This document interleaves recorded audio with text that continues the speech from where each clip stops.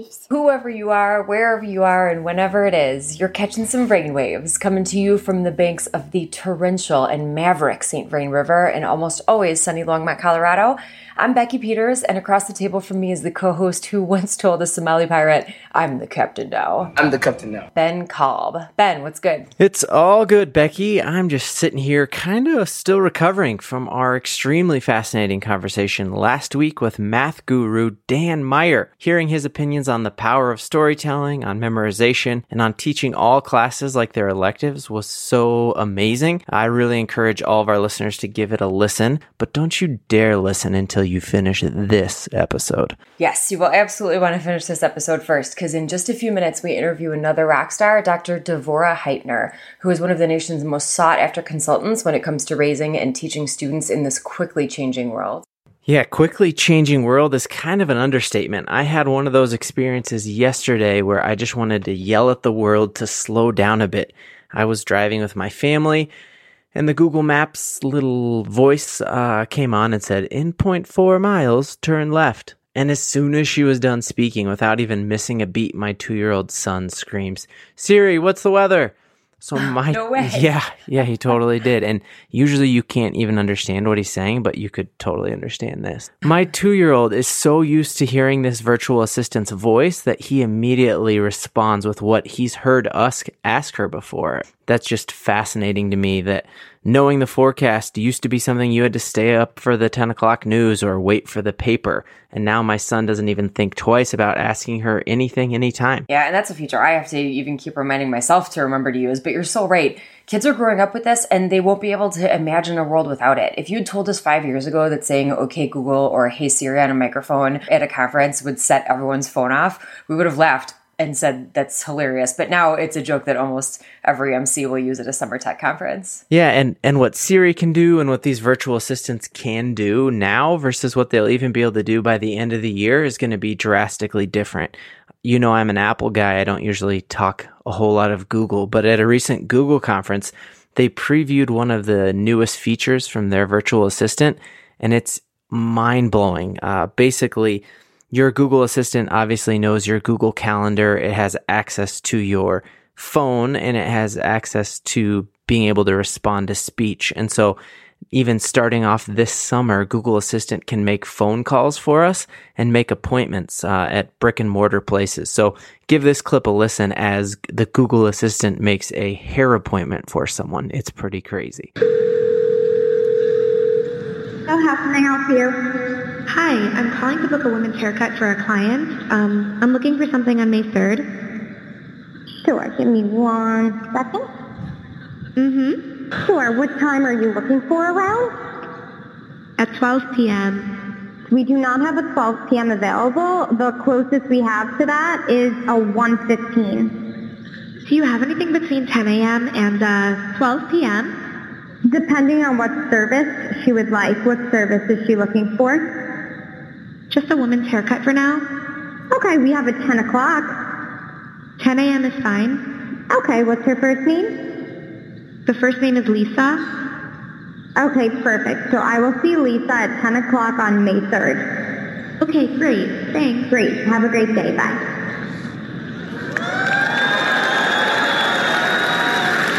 That's insane. As Penny Lane said in, oh wait, you won't get that reference. Anyways, it's still unbelievable to me that the phone I just walk around with every day in my pocket is so much more powerful than even the souped up computers in the video production lab of my college. And while we get excited about it, I know a lot of people whose reaction to any new technology is fear and trepidation sometimes. There's an eye-opening book about this called Smarter Than You Think by Clive Thompson. So if your book list isn't long enough by listening to this podcast, you can add that one too. We're going to feature an interview with him on a later episode of Brainwaves, which has some super pertinent points about the positives of technology. And one of the things that's been hitting me recently is the audience effect. With this ubiquitous technology, we can now create more and more for an authentic audience. And just the fact that we're creating things for other people makes us think through things more as we do it. In one experiment, 5-year-old students were shown patterns of colored bugs, okay, and asked to predict which would be the next in the sequence. So one group, they had them solve it quietly by themselves on paper. Another group, they just recorded their thoughts into a tape recorder. And then the third group, children explained it to their mothers who could only listen, not help. But the group working on it by themselves did the worst, then the tape recorded group, and then the group that performed about twice as successfully was the group explaining to an audience. Knowing that we're creating for other people makes us think through our idea more clearly, just like we've known writing to do. So whether we have students write or creating blogs for a global audience, or even just creating work that they know will be showcased for their whole class, having students do work for an audience that isn't just the teacher helps them think through an issue more deeply. Yeah, for sure. And I think we have experienced that doing this podcast, that doing work for other people makes us think through things more deeply than if we just did it for ourselves. So I totally resonate with the audience effect. And while we're on the topic of trying to give instructional technologists like myself job security, another thing in Clive's book that I really liked when it came to the positives of technology was just how much more we write today versus 30 years ago. There's a really intriguing part of the book where he interviews his 77-year-old, extremely well-read mother on how many times she'd written more than a paragraph. And so I'm going to quote from the book here. So how many times have you written more than a paragraph response recently? Quote, "She laughed. Oh, never," she said. "I sign my name on checks or make lists. That's about it." "Well, how about in the last 10 years? Nothing to speak of," she recalled. "I got desperate." "How about 20 or 30 years back? Surely you wrote letters to family members." "Sure," she said, "but maybe only 3 or 4 a year." And that's crazy to me. When I picture the olden days, I picture dusty old people writing dozens of letters each day. But in Clive's book, he goes back and looks at the research and finds that in peak letter writing days, the average citizen received 1 letter every 2 weeks, and that's counting letters from debt collectors and businesses. So just think about how much writing you did last week alone. You probably wrote 5 paragraphs a day just in email. And zoom out and think about how much you wrote in text messages and Facebook posts and tweets, and maybe instant message or Google Hangout with your colleagues. We write so much more. And in 2014, when he wrote this book, Clive did all the research on everything that we write in other venues. And what he found was that in a typical day in America, we write 154 billion emails, 500 million tweets, 1 million blog posts. We comment on 1.3 million blogs. We write 16 billion words on Facebook and 12 billion words in text messages, which he calculates to 3.6 trillion words a day, which is the equivalent of 36 million books, which is a million more books than are in the Library of Congress. So think about it. Every day, we are writing more than the Library of Congress, and that's not even counting how much we write in Google Docs, fan fiction sites, and so on. So we write more now than ever before. And yeah, I'm sure a lot of that writing is garbage, but what if even 1% of that writing is good and thought-provoking? And we know it is because of the audience effect. We're writing more now than ever before, and I think that's only a good thing. And while we're writing more and leveraging the audience effect to think more deeply about what we're communicating, there are certainly challenges that accompany this new frontier. But I can't think of a better guest to help us navigate those challenges than Dr. Devorah Heitner. She is the author of a book called Screenwise, Helping Kids Thrive and Survive in Their Digital World, and also the founder of Raising Digital Natives. Her work has appeared in New York Times, Washington Post, Wall Street Journal, Time Magazine, and Education Week. We think you're definitely going to want to share this episode with the parents of your students, because we talk about things your parents probably should know: how to parent and teach a digital native, a talk about how empathy is the app, some hacks for better productivity, and so much more. I got to ask this one right off the bat. When people hear my job and what I do, my job is helping teachers integrate technology. A lot of times I just get dumped on with some version of technology is decaying the moral fabric of society and is a pure evil. So I'm curious, as someone who has their PhD in this, as someone who teaches tech literacy, how do you respond when people dismiss all technology as being the worst thing ever?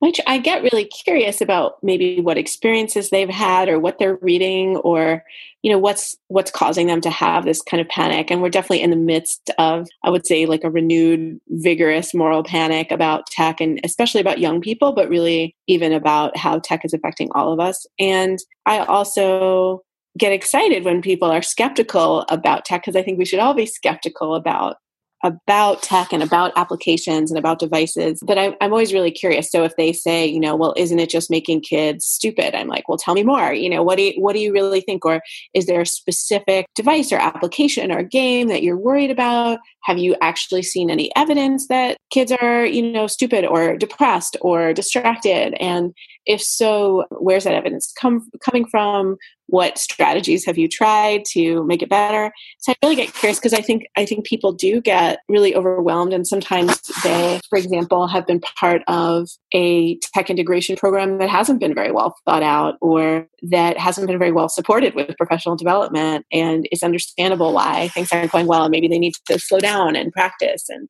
experiment and also accept some failure as part of the process. Yeah. Yes. So I know we're going to talk a lot, Devora, about digital natives. So can you define that term for our listeners and kind of say what characteristics stand out to you that we should all be more aware of when we're trying to empathize with the digital natives in our lives? Sure. I would define them as touchscreen kids, kids who've grown up with tablets and smartphones. And so that's relatively young. I mean, kids who were in high school or below now. So younger than millennials, definitely we're really talking about, Gen Z. And some people have some questions about that term. And I would actually agree with those questions. I mean, the idea that there are digital natives doesn't mean that kids don't need mentorship. And I think that's really important. So some of my colleagues have said, well, digital natives can still be digitally naive about issues like privacy, for example, or how data is used, or information literacy and the quality of information they read. And I think that's true. I think even though kids might intuitively grasp how to make a video on a smartphone when they're 3, they still need a lot of mentorship to grow up in the digital age and to use digital tools in a savvy way. So by using the term digital natives, I'm not suggesting that we don't need to help these kids. Right. So you do extensive interviews and conversations with digital natives,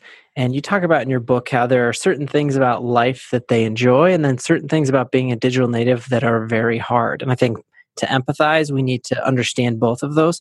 So what do digital natives really like, and what makes being a digital native hard? Well, digital natives really love having access to all this great content and the diversity of content that they can access. They don't always appreciate how different that is from what us old people had to deal with. I'm in my 40s. And so, broadcast TV was a very limited playing field when I was a kid, and there were very limited opportunities to see super interesting things. Certainly, it wasn't global. I mean, this is even, I grew up without cable. Compared to that, kids have a lot of great content, and they do really appreciate being able to access a visual archive like through YouTube.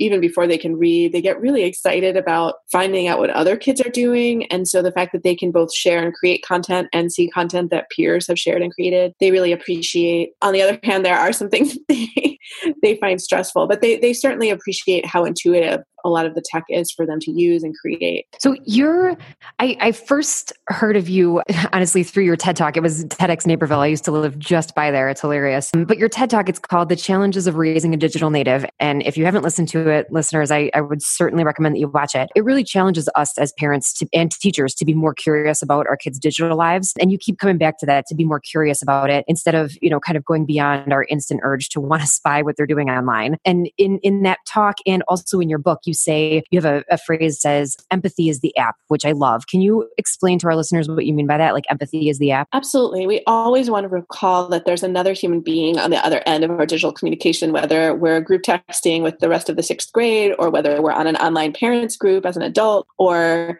any other situation where we're communicating digitally. We just want to always remember there's someone else on the other end, or potentially a group of people on the other end. And so we want to respond as if we care about how those people feel, which seems so obvious, but it's quite easy for us to forget, and for our kids to forget, that they are communicating with people who have feelings and who might feel really bad if we leave them out or talk about them in negative ways, or if we show a picture that seems to be excluding them, right?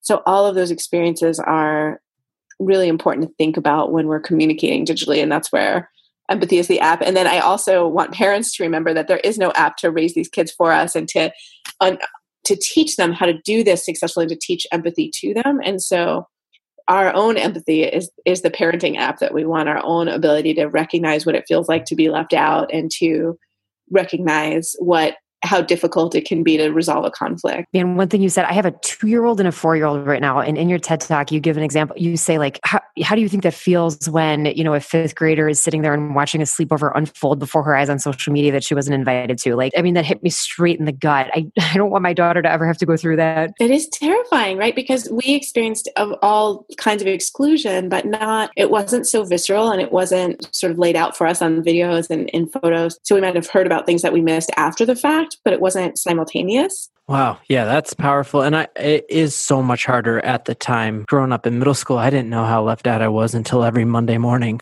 You speak a lot that there's not an app for raising kids and it's not about monitoring. It is about mentoring. Why is mentoring a digital citizen harder than just monitoring all of their actions? Anyone can, put an app on their kid's device and, get a readout of all their text messages and all their logins and every website they visited. And I'm not suggesting that there's never any place to monitor our kids. Certainly if we do monitor, like in school, a lot of times their email or Google Classroom might be monitored. And then it's just good to let kids know. We don't want to covertly monitor them because why would we want to surprise kids with that information? We actually want them to know if we are monitoring what we're looking for. Mentoring is a lot more work. Mentoring is like, oh, you're having a conflict in a group text. Let's brainstorm about what your options are, right? You can get out of the text. You can stand up for the person who's being talked about. You can walk over to your friend's house and talk to her about the situation. You can take a break from your phone, right? And those all might be the right choice in one given moment or in one situation. So it's much less cut and dry. There's not always one right answer when we're mentoring. We're really helping our kids sometimes resolve mistakes that they've already made and repair.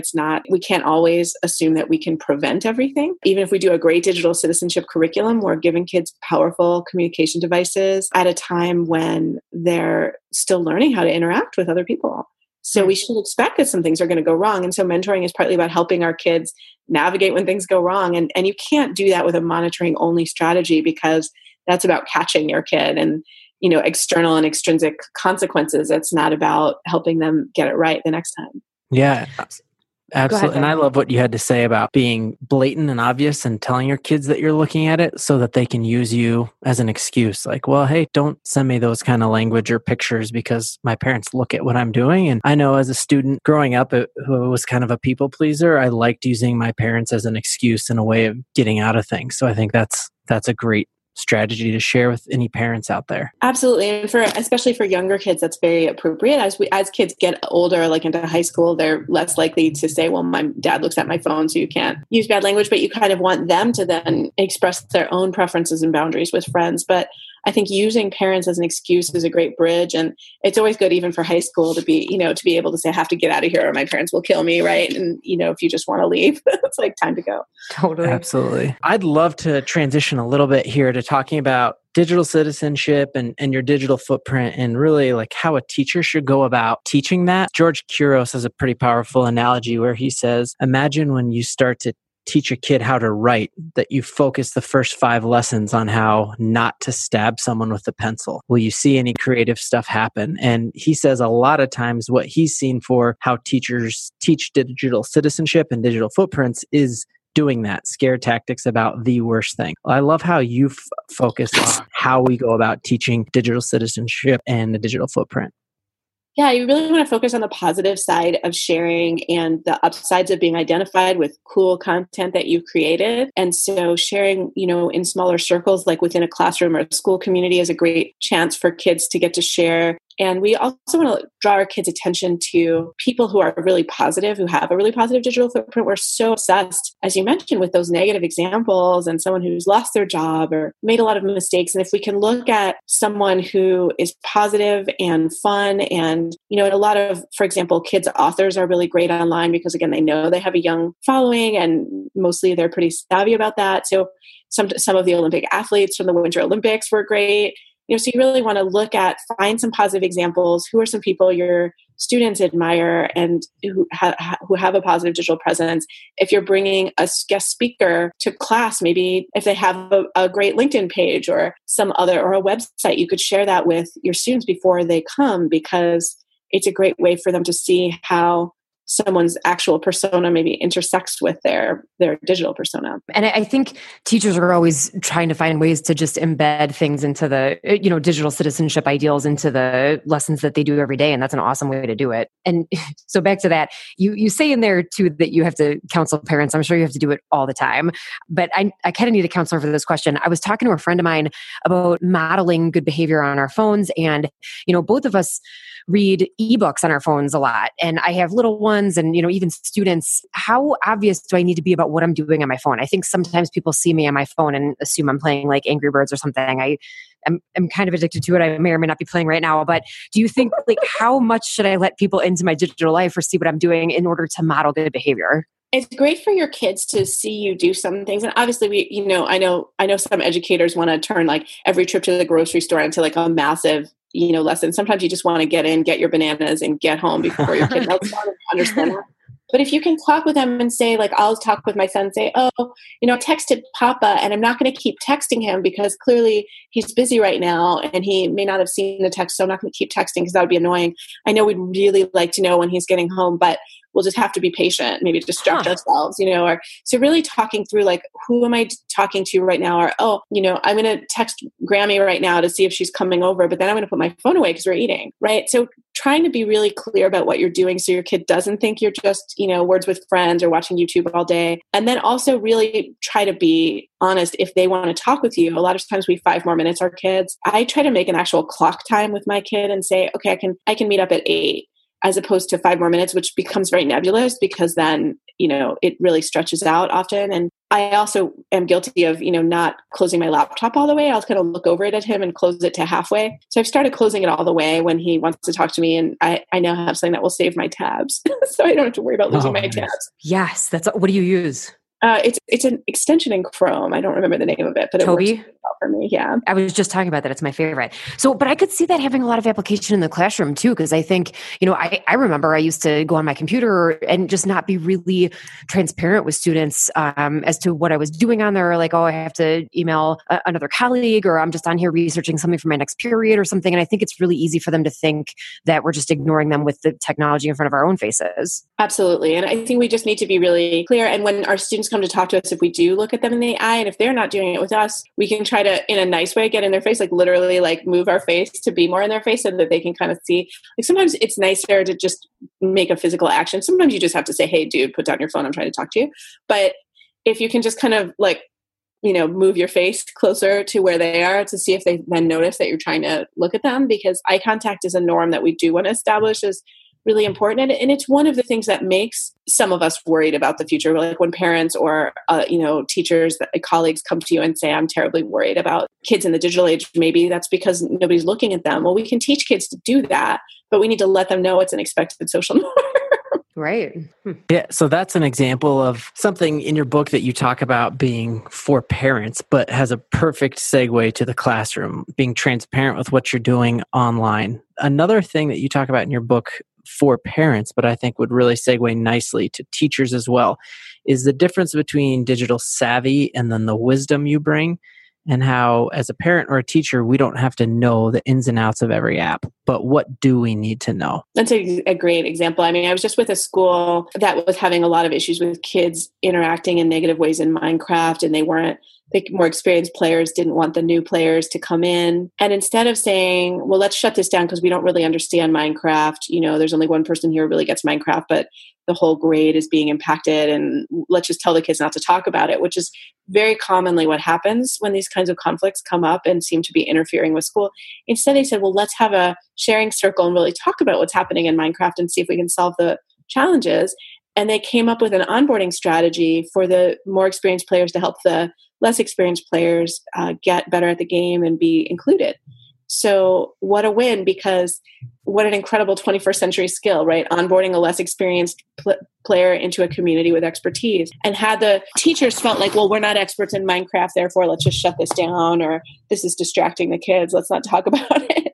I think they would have missed an incredible opportunity for the young people to use the space of school and the resources of having experienced adults around who could help them kind of navigate a difficult conversation.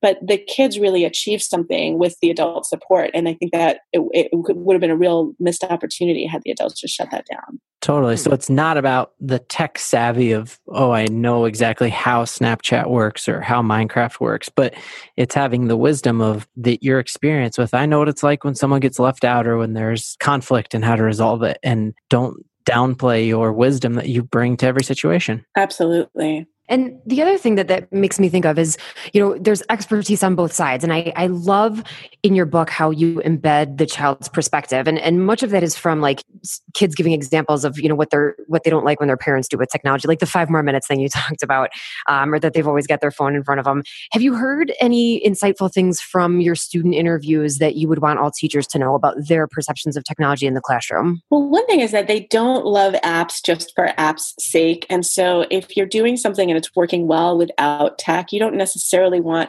I think a lot of your listeners are familiar with the SAMR model, but not everything needs substitution, right?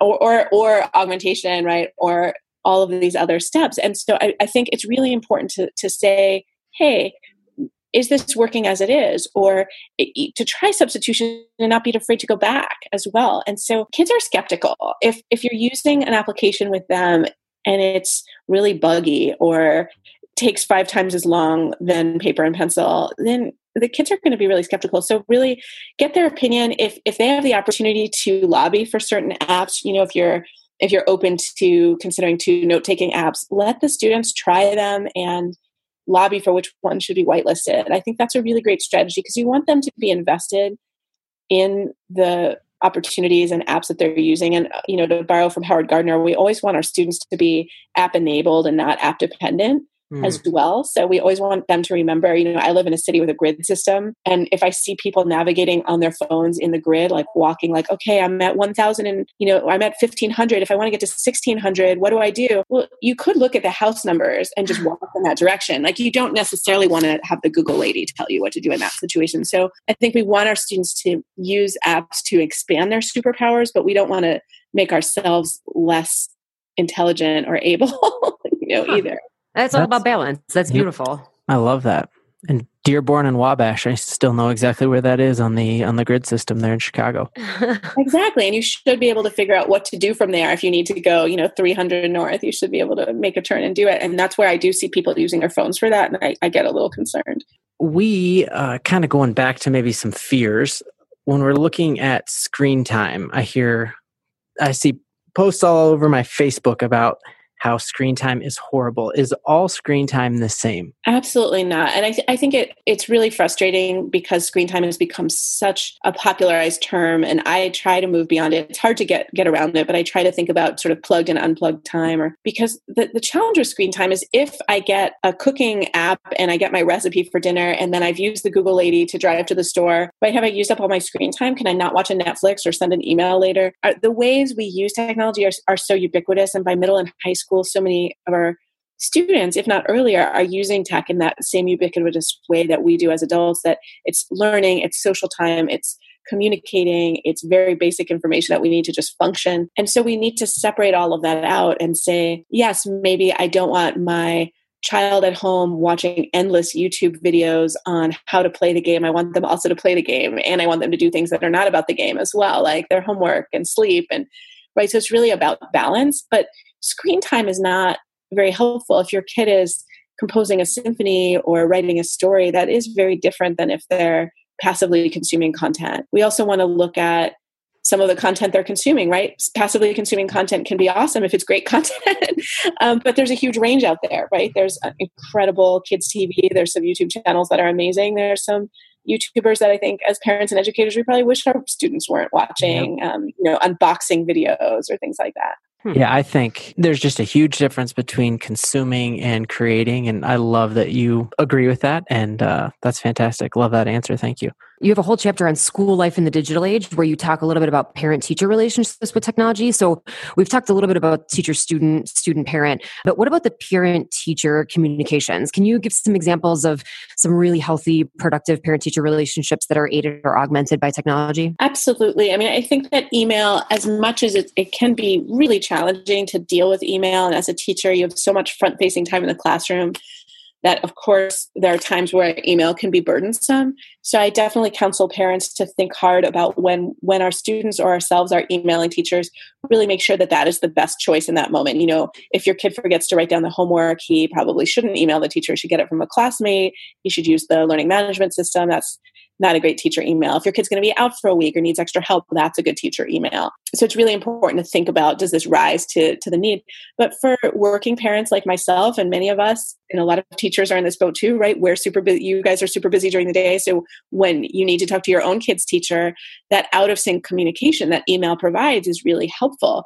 It's important that we all remember that it's out of sync and don't expect that immediate response that sometimes texting has pushed us to expect. So I think that's really important. Another thing that faculty can do that I think is so amazing is bring in parents via Zoom or Skype, whether it's as guest speakers or to be a mystery reader. Again, anything that makes it more possible for more parents to get involved during the school day when a lot of our work would prevent us from being in school. I think that's really, really helpful. I mean, for every parent who's able to come in, every couple of weeks or even weekly to help out with math games or, read to students or do really great, a very appreciated volunteer work at school. There are lots of parents who will never be able to do that because of their schedules. And so tech can make that much more possible and make those parents feel really included and part of the learning environment, and also let classmates see, if a parent is able to come in and speak about their work or, again, be a mystery reader, that's incredible. So I think there's a lot of benefit, but we should also make sure, and I think this is where leadership has a role to play, and making sure that we're not increasing workload, that you're not expecting teachers to also be available online, for example, running homework help at all hours. That's not a realistic expectation. It's not a fair expectation. It also probably goes against contractual situations in many districts. So I think it's really important to look at what's really, because importantly, a lot of innovative workplaces are actually cutting down on after hours email and in order to allow their teams to stay fresh and work together collegially during the day. So I think we need to look at what's working, but also look at what's not working and try to, obviously amplify what's helpful and effective. And, and I think another thing that happens too is teachers can feel a lot of pressure if they have a colleague who's amazing on Twitter or has an incredible class website. Teachers can feel like, oh, I must replicate that. Well, to a certain degree, you may want to get some ideas from it if you think it's great, but you also don't need to do everything that everyone else is doing to be effective. I think that sharing what you're doing on social media with parents can be great, but I think teachers shouldn't feel overwhelmingly pressured that that's something they must do all the time in order to be an effective teacher. The most important thing you're doing is showing up every day and being with your students, listening to them, teaching them. If it works for you to incorporate a sharing out process, I think that's amazing. But I think if it's stressing you out, I wouldn't focus on that. That's awesome, Devorah. Because I think, especially there's so many people around me that are amazing on so many platforms. And I feel pressure to be amazing on all of those platforms. And really, you're absolutely right. Let's keep in mind and prioritize what's important, but then also, do what's within our capacity to augment that when we can. Yeah, and also just I think schools should make it easy over time, make it easier for people so that every teacher isn't inventing that wheel, right? Mm-hmm. And if you're doing something cool that you want to be photographed and shared with parents, but you don't have the bandwidth to make a whole website, maybe there's, a PR person in the district who can come and tweet that out for you. So I think we also need to collaborate and not have every teacher inventing the wheel on that, because it truly can become then an extra job. And so I don't want to see that happen, or, see teachers kind of judged as educators by just what they're sharing. Because again, for my own kid, it's the learning experiences that he's having, right? And, this year he has a teacher who sends an email newsletter and that's it. It's very traditional. It's great communication. I know exactly what they're working on. There's not a million pictures. It's not video. It's not a YouTube channel. But I know what he's learning because he's talking about it and I'm seeing the work and I'm being informed. So I think we don't need to create these incredibly high expectations. Not every faculty member wants to, sort of do part-time PR. That said, if you can do it and it's awesome, definitely go for it, because parents love that stuff. And I think it can increase engagement. It makes kids feel great. I think we have to find a way to embrace the differences in the ways different faculty will integrate tech, and that at schools where educators are really empowered, a wide range should be acceptable and supported. We don't all need to be doing everything the same way. Wow. That's like awesome. a mic drop. Yeah. Cause I think you talk a lot about in your book about connectivity stress. I see that with teachers, that they feel like they have to be tweeting and checking email 24/7. And you're right that it should be about if it's natural and in your area of strength and you're good at it, go for it. I had a principal who I once complained about the work hours and he told me, Ben, you can work half days. And I was like, what? You just pick whichever 12 hours you want. And he was joking. He was joking, but it felt kind of serious at the same time. And I think that's great, drawing boundaries of what you can and can't do. On that same note, there are big wigs at app development companies for Android and every single platform out there. And they are trying every day to invent new ways to get us looking and drawn into our phone. So what are some practical tips or strategies or ways that you create boundaries to make sure that your actual physical children know that you are there and present? I think that's a great question. And I'm so excited that this group in Silicon Valley called Humane Tech is looking at some of these design issues, right? So if you've read, Tristan Harris or Adam Alter, some of these folks who have worked as insiders and really know some of the ways that tech can suck us in. Our apps are designed with no ending cues. There's nothing to tell us to be done. Unlike the shows I watched as a little kid where it ended and the credits rolled and that was it, right? I couldn't even get another episode for another week. Netflix starts playing the next episode right away. So the things that I use when I'm on deadline, so when I was writing Screenwise and now I'm working on some new writing projects, I'll turn off my Wi-Fi and work on my laptop without being connected. And I try to do that a couple of hours every morning when I'm writing. So I'm not able to do that every day, but if I've declared it a writing day, then I'll try to get to a certain word count with my Wi-Fi off. So that means no Facebook, no email.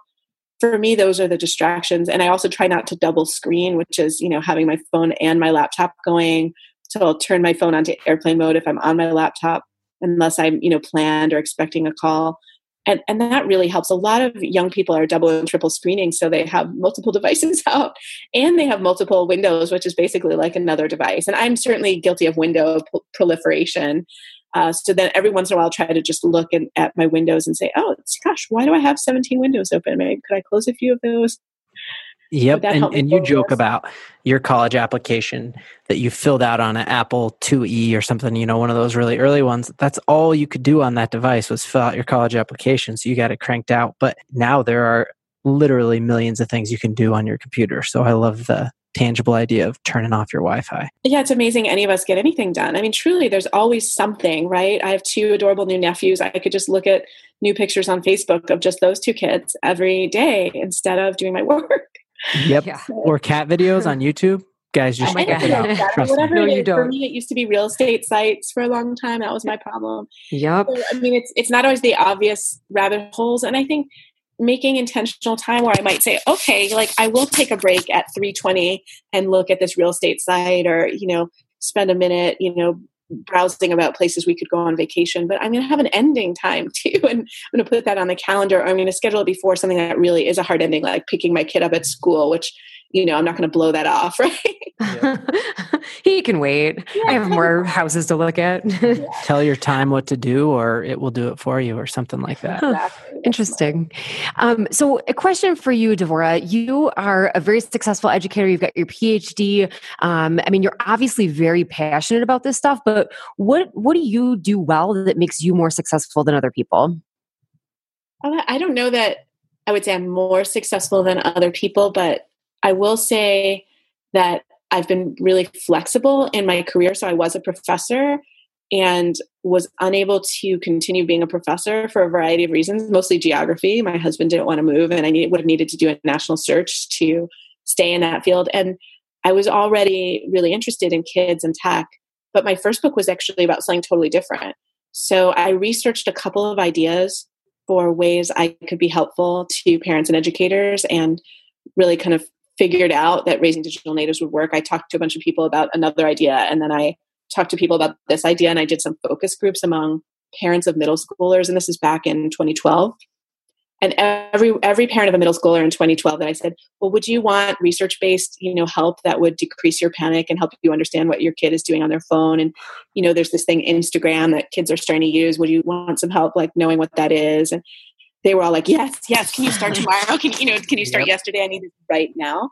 So I recognized I was really onto something. And I think as a lot of us as teachers don't recognize that we are good public speakers because we just do it all day and that's what we do. But as a professor, I had a lot of practice giving talks. So the fact that I'm now making my living, largely as a speaker, I definitely am also doing consulting and writing, but speaking is, the sort of revenue part of raising digital natives.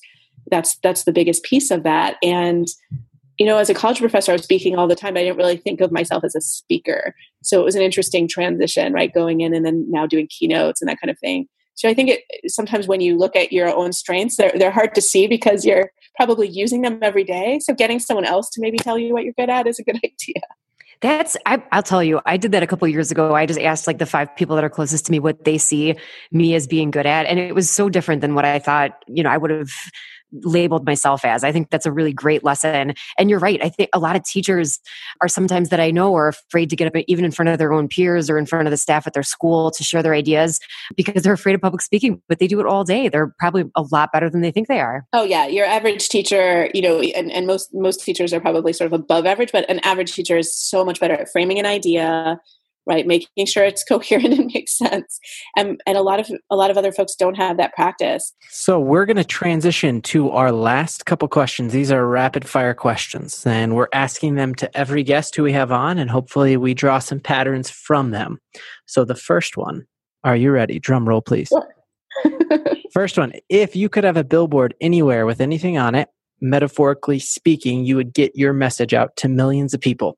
What would be on your billboard? Maybe it would be a quote, a picture. What would be on your billboard and why? I think Empathy is the app, actually, and something that, I don't know, an image of people communicating in a direct way, even though they have devices in their hands, something like that. I mean, maybe I'm being reductive, but I just feel like, Empathy is the app is really, really important because people are looking for this killer idea and they just need to remember to take care of one another. I love it. That'd be amazing. Let's get it on Dearborn and Wabash. Nice. Governor Ryan, get it on. So next one, Devorah.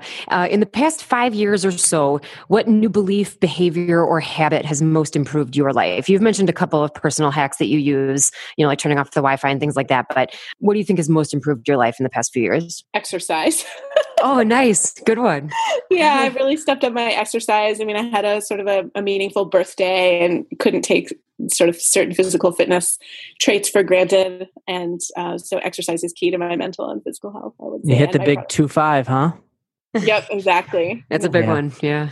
No, well, it's all downhill from there. Yeah. One of the reasons we made this podcast, we would love if teachers are learning while they're running and or walking or being active. So that's fantastic. You are at the top of your game, Devorah. My next question is, you probably go to conferences or places where you hear lots of other experts. And my question is, what is some bad advice that you hear from other educational leaders? And you do not have to name names, but what is some bad advice you hear? Test the kids more because we're not testing them enough and we don't know the outcome of everything. So let's do more standardized tests. That's really bad. Let's decrease lunch and recess because, the 18 minutes is too much time to waste on lunch and recess. There's a lot of bad ideas in education right now, I would say. I guess in specifically in ed tech, it's let's give everyone a device regardless of whether we have a plan. Mm. Oof, good one. That's a mic drop. All right, last one. And we're trying to kind of cultivate answers for this from people in all different professions. But what do you think are the most, important skills for students to graduate high school with? Like, what do you think are the most important things that we can teach students in education? That's a great question. I think we should be helping them become problem identifiers and problem solvers. So looking around in their school and their community and their country and their world and saying, what are some problems I care about? And being that I'm motivated, that I could get up every morning excited to work on. And then what are some ways that people are solving that I can join in, and so, and also, how can my skill set be helpful? Right? Like if a bunch of people are planning a potluck and I know that I'm not great at cooking, but I'm really good at social media, maybe I can be the social media nudge that gets everyone to the potluck. Right. And there's just so many ways we can be helpful, but we need to get kids some real experience with identifying problems and starting to feel agency in problem solving. And so, these young people in Florida who are looking at the terrible problem of mass shootings, including in schools, who are saying they want to create policy that makes that less likely. I'm really impressed with the ways that they're mobilizing to be problem solvers. And I think they are products of a really great school system that encourage them to think that way and to use their voices and speak out. And I just think we want all of our students to be looking at the world and thinking about how they can contribute. I think that's awesome because it doesn't, and I always try to remind students, we're not looking for leaders of tomorrow. We're looking for leaders of today. You can be a leader right now. Yep. And I mean, as a teacher, tried to teach problem solving, but problem finding is just as important. Who said a problem well stated is half solved? And if you can identify the problem, you're way on your way to solving it. So I love that you said that. Thank you so much. We're going to let you run on this. Where can our listeners go to learn from and with you? Sure. You can find me on my website, raisingdigitalnatives.com. And from there, link out to social media. I'm at Devora Heitner at Twitter. And I would say Twitter and my website are probably the best places to connect with me right now.